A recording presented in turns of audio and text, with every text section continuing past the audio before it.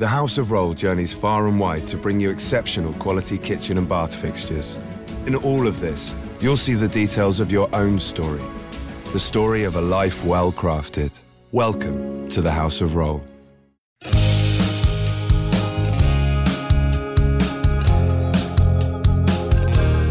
The promise of America is being squandered. How are we going to restore our nation back to a sensible, citizen-centric government? This is my country, and I'm proud to call it home. This is my country, and I'll never stand alone. It's time for populism with a purpose. Welcome to Reimagine America with Joyce Cordy.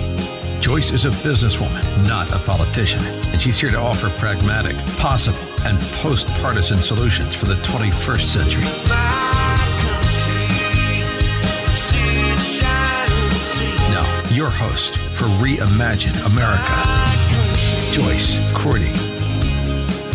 And welcome to the Reimagine America Radio Hour.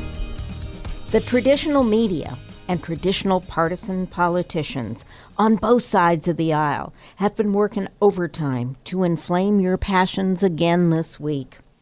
Over the past few days, the wall-to-wall televised fire, fury, and bedevilment that now passes for governing went well beyond the imagination of any successful Hollywood scriptwriter. I mean, 70 people dragged screaming out of a judiciary hearing, an auction taking place in the midst of a cybersecurity hearing. I mean, these are not the normal ways in which a government works. My purpose is not to inflame you. It's not to get you angry and make you go to the barricades. My purpose is to inform you, to give you information, kind of to be the cooling saucer for the tea, so that you can make your own independent judgment on current events and to encourage you to act on that judgment. As a businesswoman, I focus a lot on the numbers. Numbers tell me what's out of the norm, what needs attention, what needs immediate triage, and then how to prioritize the necessary changes. And in the numbers this week, 201,000 new jobs is something we should all be extremely happy about. The economy is working very, very well right this moment, and we should all be extremely pleased about that.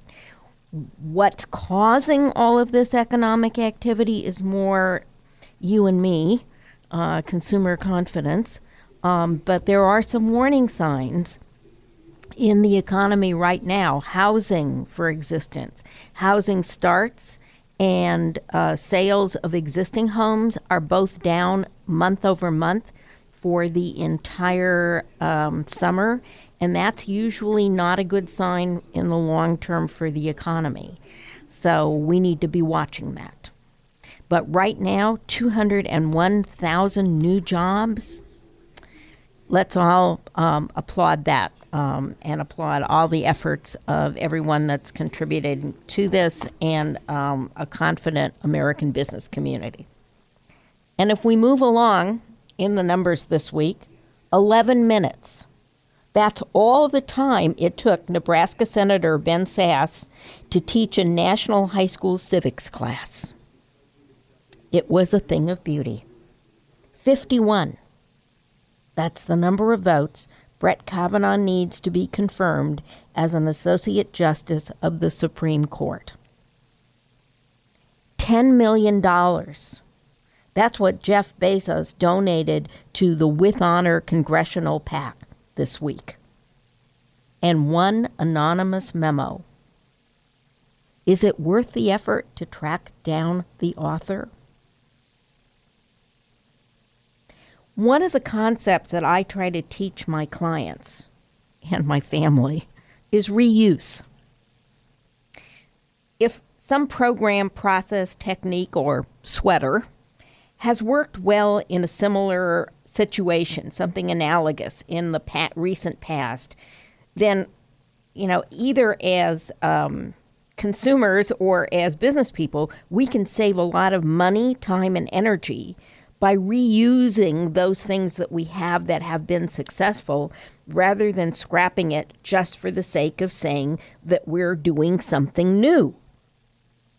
And so in the case of Nebraska Senator Ben Sasse, his opening remarks at the Kavanaugh confirmation hearing, I just could not agree more with what he said or make the case better than the good senator did, which is why I thought you might enjoy hearing his remarks in their entirety. I mean, they were broadcast at about 8:30, 9 o'clock in the morning here on Wednesday.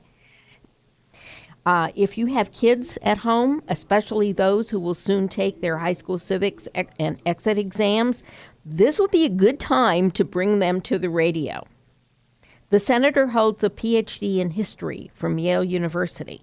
He served as an undersecretary of education in the Bush administration.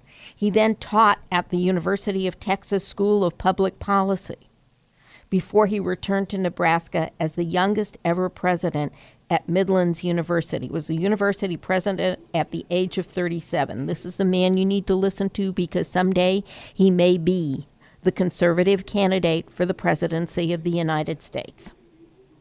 So we are going to take an early, quick commercial break.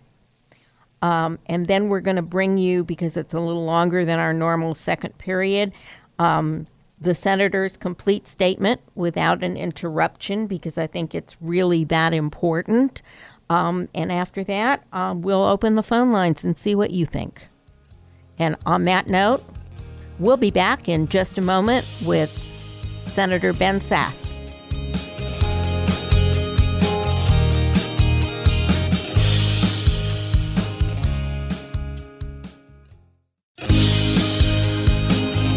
You're listening to Reimagine America on 860 AM. The Answer. Once again, your host, Joyce Cordy. It's predictable that every confirmation hearing now is going to be overblown, politicized circus. And it's because we've accepted a new theory about how our three branches of government should work, and in particular, how the judiciary should work. What Supreme Court confirmation hearings should be about is an opportunity to go back and do schoolhouse rock civics for our kids. We should be talking about how a bill becomes a law and what the job of Article 2 is and what the job of Article 3 is. So let's try just a little bit. How did we get here and how can we fix it? I want to make just 4 brief points. Number 1, in our system, the legislative branch is supposed to be the center of our politics. Number 2, it's not. Why not? Because for the last century, and increasing by the decade right now, more and more legislative authority is delegated to the executive branch every year. Both parties do it. The legislature is impotent, the legislature is weak, and most people here want their jobs more than they really want to do legislative work, and so they punt most of the work to the next branch. Third consequence is that this transfer of power means the people yearn for a place where politics can actually be done. And when we don't do a lot of big actual political debating here, we transfer it to the Supreme Court. And that's why the Supreme Court is increasingly a substitute political battleground in America. It is not healthy, but it is what happens, and it's something that our founders wouldn't be able to make any sense of. And fourth and finally, we badly need to restore the proper duties and the balance of power from our constitutional system. So point 1, the legislative branch is supposed to be the locus of our politics, properly understood. Since we're here in this room today, because this is a Supreme Court confirmation hearing, we're tempted to start with Article 3. But really, we need Article 3 is the part of the Constitution that sets up the judiciary. We really should be starting with Article 1, which is us. What is the legislature's job? The Constitution's drafters began with the legislature. These are equal branches, but Article 1 comes first for a reason, and that's because policymaking is supposed to be done in the body that makes laws. That means that this is supposed to be the institution dedicated to political fights. If we see lots and lots of protests in front of the Supreme Court, that's a pretty good litmus test barometer of the fact that our republic isn't healthy. Because people shouldn't be thinking they are protesting in front of the Supreme Court. They should be protesting in front of this body. The legislature is designed to be controversial, noisy, sometimes even rowdy, because making laws means we have to hash out the reality that we don't all agree. Government is about power. Government is not just another word for things we do together. The reason we have limited government in America is because we believe in freedom. We believe in souls. We believe in persuasion. We believe in love. And those things aren't done by power. But the government acts by power. And since the government acts by power, we should be reticent to use power. And so it means when you differ about power, you have to have a debate. And this institution is supposed to be dedicated to debate and should be based on the premise that we know since we don't all agree, we should try to constrain that power just a little bit, but then we should fight about it and have a vote in front of the American people. And then what happens? The people get to decide whether they want to hire us or fire us. They don't have to hire us again. This body is the political branch where policymaking fights should happen. And if we are the easiest people to fire, it means the only way the people can maintain power in our system is if almost all the politicized decisions happen here, not in Article 2 or Article 3. So that brings us to a second point. How do we get to a place where the legislature decided to give away its power? We've been doing it for a long time.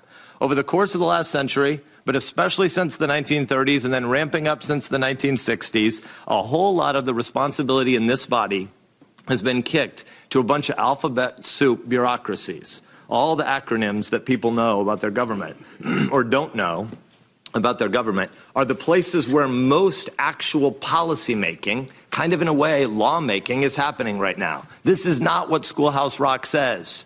There's no verse of Schoolhouse Rock that says give a whole bunch of power to the alphabet soup agencies and let them decide what the governance decision should be for the people, because the people don't have any way to fire the bureaucrats. And so what we mostly do around this body is not pass laws. What we mostly do is decide to give permission to the secretary or the administrator of bureaucracy X, Y, or Z to make law-like regulations. That's mostly what we do here. We go home and we pretend we make laws. No, we don't. We write giant pieces of legislation, 1,200 pages, 1,500 pages long, that people haven't read, filled with all these terms that are undefined, and we say the secretary of such and such shall promulgate rules that do the rest of our dang jobs. That's why there's so many fights about the executive branch and about the judiciary, because this body rarely finishes its work. And the House is even worse. I don't really believe that. It just seemed like you needed to try to unite us in some way. So I admit that there are rational arguments that one could make for this new system. The Congress can't manage all the nitty-gritty details of everything about modern government, and this system tries to give power and control to experts in their fields, where most of us in Congress don't know much of anything, or about technical matters for sure, but you could also impugn our wisdom if you want. But when you're talking about technical, complicated matters, it's true that the Congress would have a hard time sorting out every final dot and tittle about every detail. But the real reason at the end of the day that this institution punts most of its power to executive branch agencies is because it's a convenient way for legislators to have to be able to avoid taking responsibility for controversial and often unpopular decisions. If people want to get reelected over and over again, and that's your highest goal, if your biggest long-term thought around here is about your own incumbency, then actually giving away your power is a pretty good strategy. It's not a very good life, but it's a pretty good strategy for incumbency. And so at the end of the day, a lot of the power delegation that happens from this branch is because the Congress has decided to self-neuter. Well, guess what? The important thing isn't whether or not the Congress has lame jobs. The important thing is that when the Congress neuters itself and gives power to an unaccountable fourth branch of government, it means the people are cut out of the process. There's nobody in Nebraska, there's nobody in Minnesota or Delaware who elected the Deputy Assistant Administrator of Plant Quarantine at the USDA. And yet if the Deputy Assistant Administrator of Plant Quarantine does something to make Nebraskans' lives really difficult, which happens to farmers and ranchers in Nebraska, who do they protest to? Where do they go? How do they navigate the complexity and the thicket of all the lobbyists in this town to do executive agency lobbying? They can't. And so what happens is they don't have any ability to speak out and to fire people through an election. And so ultimately, when the Congress is neutered, when the administrative state grows, when there is this fourth branch of government, it makes it harder and harder for the concerns of citizens to be represented and articulated by people that the people know that they have power over. all the power right now, or almost all the power right now, happens off stage. And that leaves a lot of people wondering who's looking out for me. And that brings us to the third point. The Supreme Court becomes our substitute political battleground. It's only 9 people. You can know them, you can demonize them, you can try to make them messiahs. But ultimately, because people can't navigate their way through the bureaucracy, they turn to the Supreme Court looking for politics. And knowing that our elected officials no longer care enough to do the hard work of reasoning through the places where we differ and deciding to shroud our power at times, it means that we look for 9 justices to be super legislators. We look for 9 justices to try to right the wrongs from other places in the process. When people talk about wanting to have empathy from their justices, this is what they're talking about. They're talking about trying to make the justices do something that the Congress refuses to do as it constantly abdicates its responsibility. The hyperventilating that we see in this process and the way that today's hearing started with 90 minutes of theatrics that are pre-planned with certain members of the other side here, it shows us a system that is wildly out of whack. And thus a fourth and final point. The solution here is not to try to find judges who will be policymakers. The solution is not to try to turn the Supreme Court into an election battle for TV. The solution is to restore a proper constitutional order with a balance of powers. We need Schoolhouse Rock back. We need a Congress that writes laws and then stands before the people and suffers the consequences and gets to go back to our own Mount Vernon if that's what the electors decide. We need an executive branch that has a humble view of its job as enforcing the law, not trying to write laws in the Congress's absence. And we need a judiciary that tries to apply written laws to facts and cases that are actually before it. This is the elegant and the fair process that the founders created. It's the process where the people who are elected, 2 and 6 years in this institution, 4 years in the executive branch, can be fired because the justices and the judges, the men and women who serve America's people by wearing black robes, they're insulated from politics. This is why we talk about an independent judiciary. This is why they wear robes. This is why we shouldn't talk about Republican and Democratic judges and justices. This is why we say justice is blind. This is why we give judges lifetime tenure. And this is why this is the last job interview Brett Kavanaugh will ever have. Because he's going to a job where he's not supposed to be a super legislator. So the question before us today is not what does Brett Kavanaugh think 11 years ago on some policy matter. The question before us is whether or not he has the temperament and the character to take his policy views and his political preferences and put them in a box marked irrelevant and set it aside every morning when he puts on the black robe. The question is, does he have the character and temperament to do that? If you don't think he does, vote no. But if you think he does, stop the charades. Because at the end of the day, I think all of us know that Brett Kavanaugh understands his job isn't to rewrite laws as he wishes they were. He understands that he's not being interviewed to be a super legislator. He understands that his job isn't to seek popularity. His job is to be fair and dispassionate. It is not to exercise empathy. It is to follow written laws. Contrary to the onion-like smears that we hear outside, Judge Kavanaugh doesn't hate women and children. Judge Kavanaugh doesn't lust after dirty water and stinky air. No, looking at his record, it seems to me that what he actually dislikes are legislators that are too lazy and too risk-averse to do our actual jobs. It seems to me that if you read his 300-plus opinions, what his opinions reveal to me is a dissatisfaction, I think he would argue a constitutionally compelled dissatisfaction, with power-hungry executive branch bureaucrats doing our job when we fail to do it. And in this view, I think he's aligned with the founders. For our Constitution places power not in the hands of this city's bureaucracy, which can't be fired, but our Constitution places the policymaking power in the 535 of our hands because the voters can hire and fire us. And if the voters are going to retain their power, they need a legislature that's responsive to politics, not a judiciary that's responsive to politics. It seems to me that Judge Kavanaugh is ready to do his job. The question for us is whether we're ready to do our job. For more information on today's topic, visit reimagineamerica.org. That's reimagineamerica.org. Back in a moment with more Reimagine America on 860 AM. The Answer.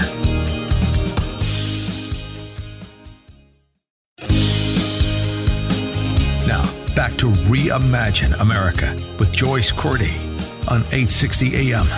The Answer. And we're back. And you will find in the podcast version of today's show, which will be posted at reimagineamerica.org tomorrow, you'll find Senator Sassa's comments in full.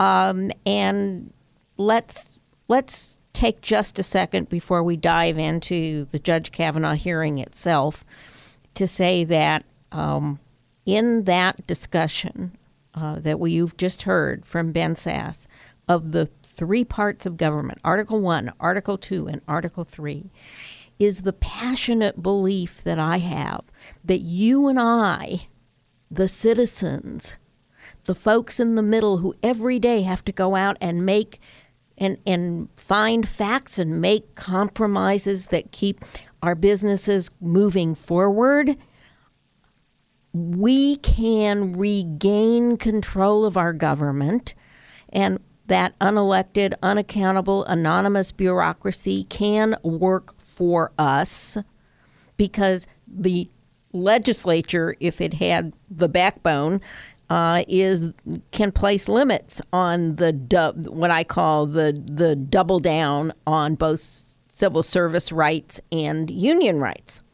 So as we approach this 60-day period before the midterm elections, take Senator Ben Sasse's words to heart. This is up to you and me. If the people who represent us are doing the job, are working across the aisle, are trying to make things happen that will make this country better and smarter and stronger, then we should reelect them. If they're not, if they're divisive, if they're making it impossible to pass good legislation, then we shouldn't reelect them. It's up to us. And as we get closer to election time, I will probably put out my voter scorecard again that helps you to objectively quantify who you should vote for. But we'll talk about that on another day. In the meantime, I think that the hearings this week on the nomination of Judge Brett Kavanaugh to be an Associate Justice of the Supreme Court underscore the politicization of the court. And, you know, it was tough 10 years ago. It was difficult 6 years ago. But if you think back to November 2013, when Harry Reid employed the so-called nuclear option, in other words, took away the requirement that there be 60 votes to confirm a judge to the federal appeals and circuit courts, we began to see the actual deliberate, tell me whether you're a Republican or a Democrat, politicization of the court. And so whatever you think about the stall that Mitch McConnell accomplished on the Merrick Garland nomination in early 2016, it is not surprising that we found ourselves in a situation with Justice Gorsuch where Mitch McConnell said, okay, we're going to apply the nuclear option to Supreme Court justices as well. Now, McConnell did that very reluctantly because he knows that there will be payback.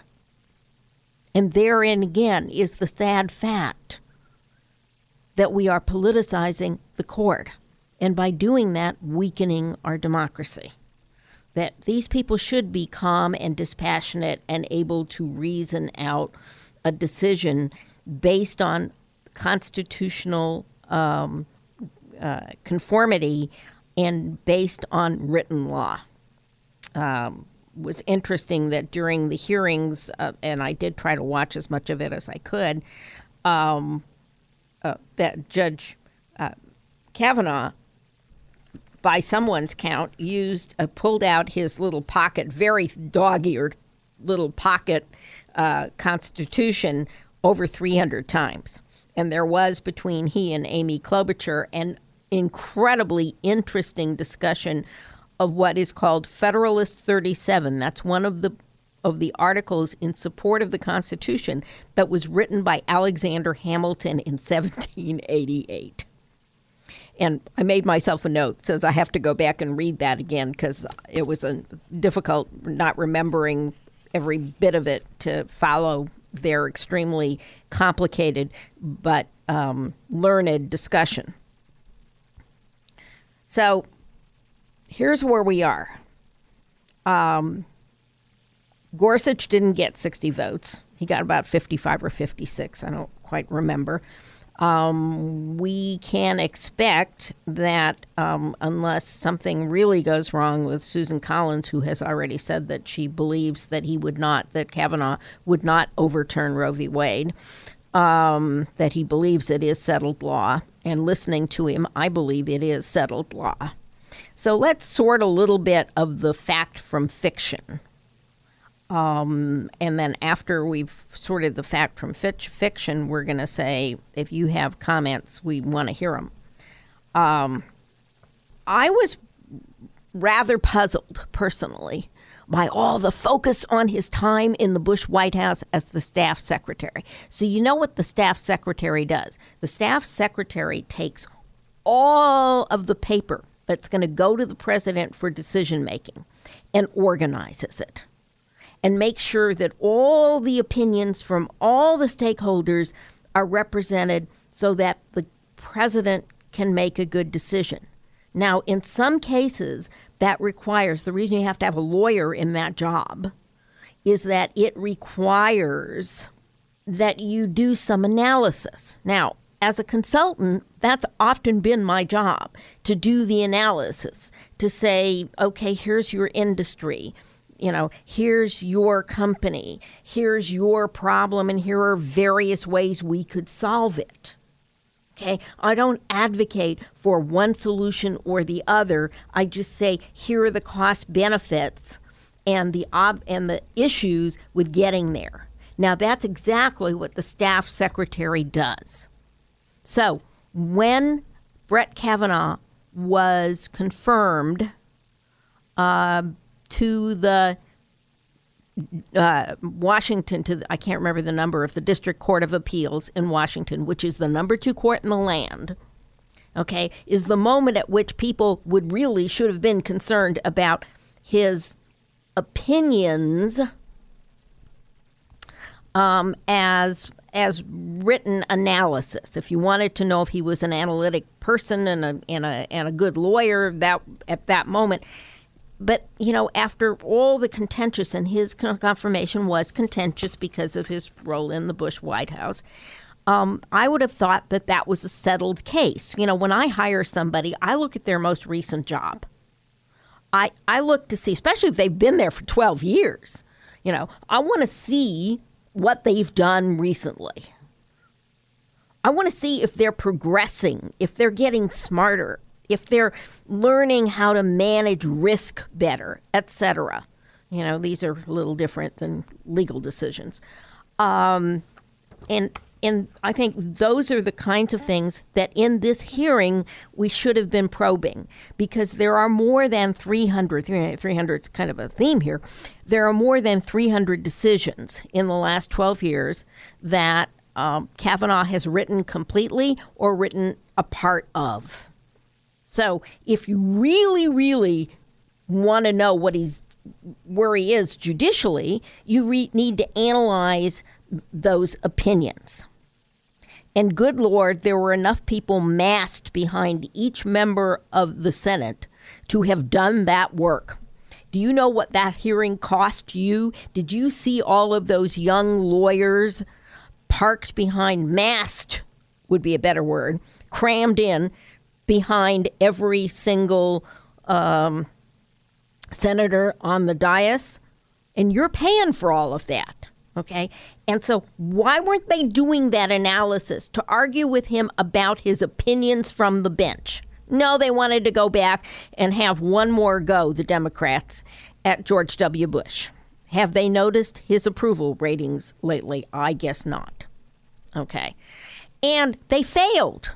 They failed. They talked about racial profiling. He'd written a memo on racial profiling. Read it. He was tasked tasked with making sure that the application of certain parts of the Patriot Act did not create racial profiling. He was there to prove the inverse of that case, and he did. When it comes to Roe v. Wade, he didn't say, I believe it's not settled law. He said in a statement, in an analysis for a statement the president was going to make, that legal scholars did not completely agree. And yes, that icon of conservatism, Ruth Bader Ginsburg, says, while she supports Roe v. Wade, that it was incorrectly decided.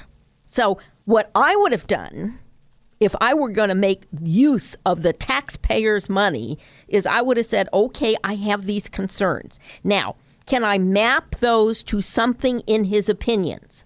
And failing to find a smoking gun there that says he's a terrible human being. I mean, you understand this enemy of women is the father of 2 girls, is the coach of the all-girls school they go to basketball team. That's how much he hates women. They were all there behind him, all of his players, and they are the champions. He does things well. And the ABA says he's the most qualified constitutional scholar of his age. And so, folks, as we go to commercial, just let me say, Kavanaugh will probably squeak through, but that's wrong. And we'll be back right after this brief commercial message to tell you why that's wrong.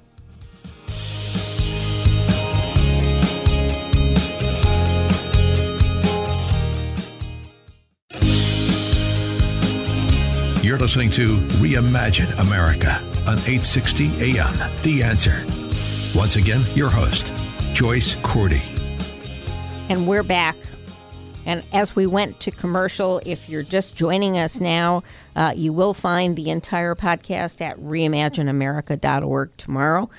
And as I said, I was going to tell you why I think it's so incredibly wrong to have drugged this good man through the mud in front of his children, and why the screaming. I mean, if you saw the pictures of the costumes that people wore in protest, I mean, as I said earlier, a Hollywood scriptwriter couldn't have made this up. But it talks about how it demonstrates how crazy and bifurcated our politics has become, and in so doing explains why 50% of us don't bother to vote because we don't think it will matter.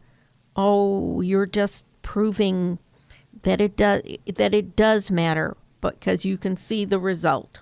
Okay, so just a couple more points on the subject, which is, what's the difference between a liberal judge, they're Democratic appointees, and a conservative judge, they're Republican appointees, is that a liberal justice believes that the Constitution is a living document and the Supreme Court can amend it, okay, to fit current society.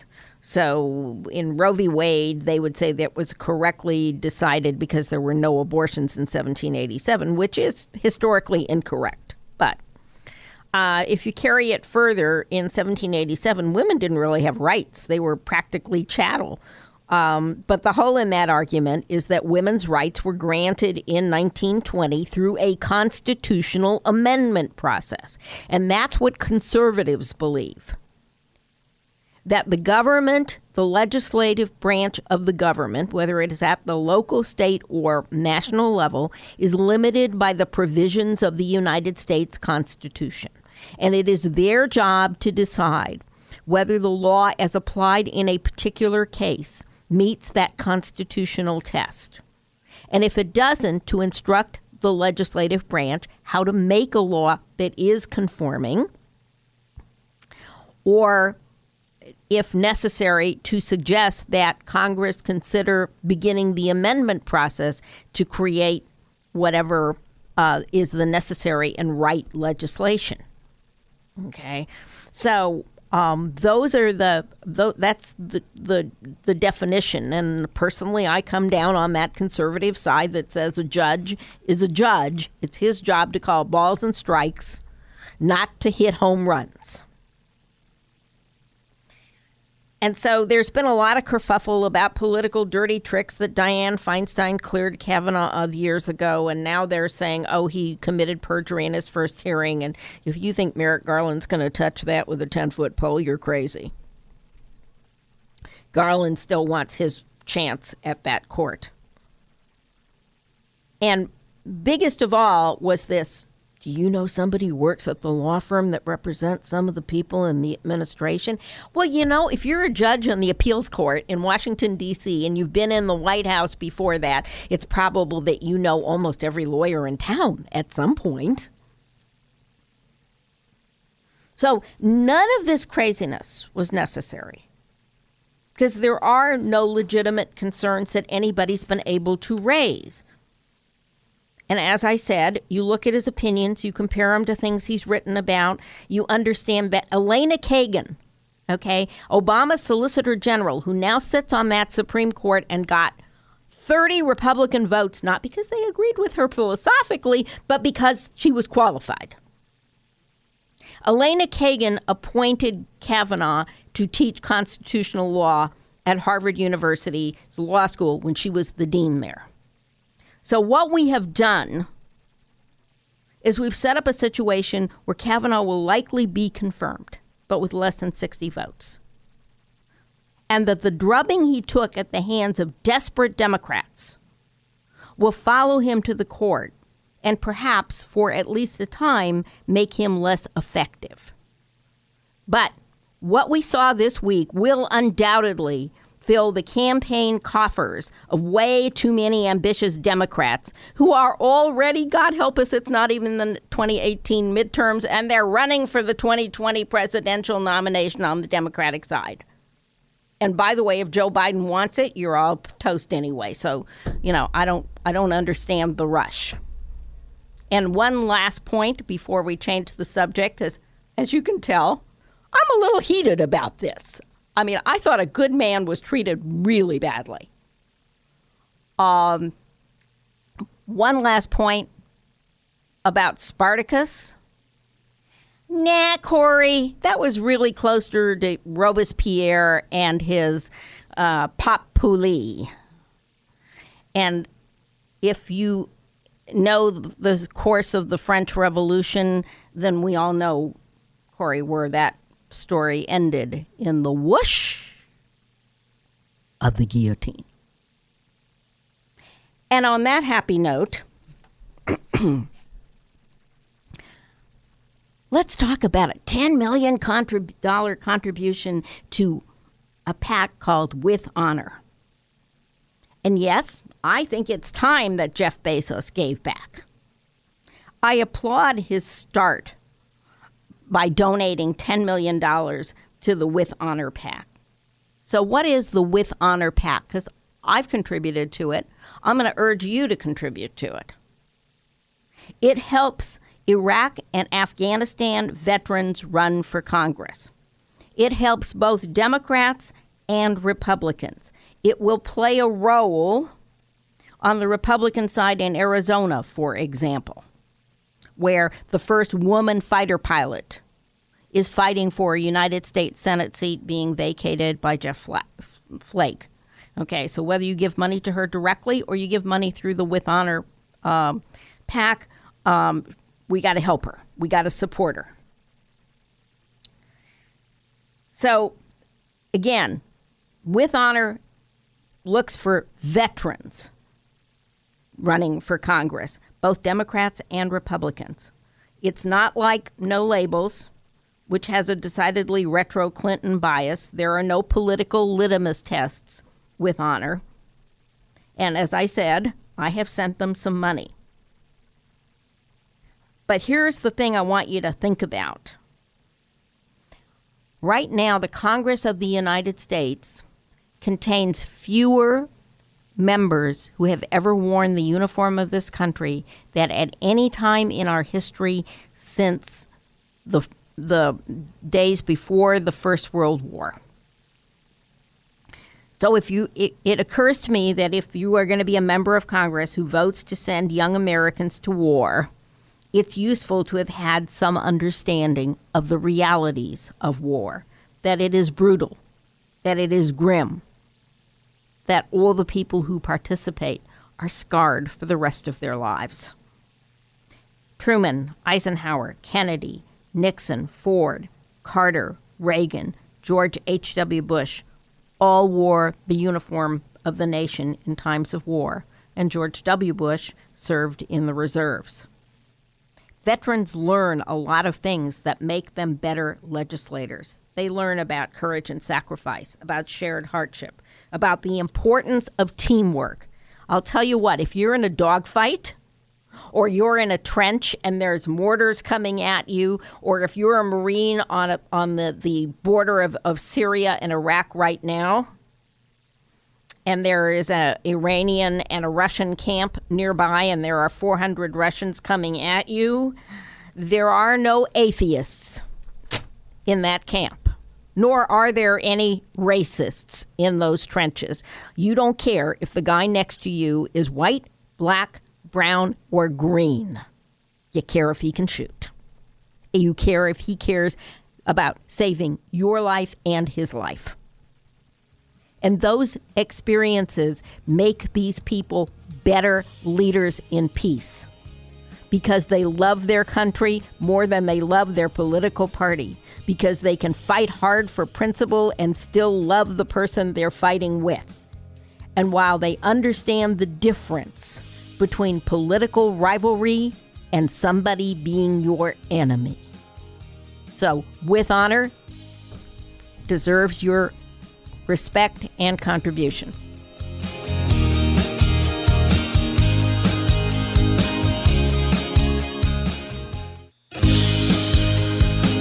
Now, back to Reimagine America with Joyce Cordy on 860 AM. The Answer. And we're back with just a few closing thoughts. As I said, I applaud Bezos for contributing to a nonpartisan effort to actually make Congress a legislative body again, rather than an overpriced debating society, which is what it is. Congress today is cowed by the executive. And don't jump to the conclusion I'm not Trump bashing. Obama was just as bad about using his phone and his pen and governing by executive order and bypassing the legislature. If you want one Hail Mary executive action that both of them have dealt with, DACA comes to mind. Okay, so because I'm a businesswoman, not a politician, it drives me crazy. All of this inability to move anything forward, to spending gazillions of dollars and not making anything better. All right, it just drives me nuts. So if we want meaningful tax reform, really good trade deals, immigration reform, which has to be done in pieces, a social safety net reform and an infrastructure modernization, and national security, we got to elect people who are willing to go and have the debate and have the fight and then go to the bar and have a drink together afterwards. Because I know that you only win, you only get big things done, good things done, when you have a win-win. And so, on that thought, I have issued a few invitations to members of Congress who are in the area, who are running for re-election. I'm asking if they're willing to share a few minutes to talk with me and with you about issues, not about politics, about things like Social Security reform, water, fixing DACA, and other issues that are materially important to you and me, and our children and their future. So we will see. I'll keep you posted on how that goes. And yes, I did read the anonymous memo in the New York Times, and I will say only a couple of things. That its impact is blunted by anonymity. And as to the 25th Amendment, if you quote, I can quote a Democrat here. Dick Durbin, I think, put it best this week. It's a very steep hill to climb. And because it's a really steep hill to climb, I wrote a blog about it that explains the process of how it works, and it's posted at reimagineamerica.org. Excitedly, we will launch this week an entirely new reimagineamerica.org site. It's got new content. It's got new features. I'm going to have a daily scribe on it. We're going to try doing it in written form, but it may end up being a scream. So if you're on our mailing list, you're going to get an announcement. If you don't want to miss this launch, but you're not yet on the mailing list, you can go to reimagineamerica.org and sign up on our mailing list, and you'll get the announcement. As I always tell you, I know what interests me. But what's more important, because I want you to go out and vote, whether you vote Republican, Democrat, or something else, it's important what interests you. What do you want to know about? So if you have questions and topics that you want to ask or get answered on the air, send me an email at joyce@reimagineamerica.org. I do try to respond to as many listener comments as possible. In addition to reimagineamerica.org, you can find me at Reimagine-America on Facebook, Joyce Cordy, all one word, or Reimagine America Radio Hour on Twitter. And I've been using Twitter for quite a bit lately. And the podcast is posted to the Reimagine America Radio Hour page on Mondays. We're independent and nonprofit. If you appreciate our independent voice, you could go and make a small contribution at reimagineamerica.org. And in the meantime, and until next week, have a wonderful week, and we'll talk to you soon.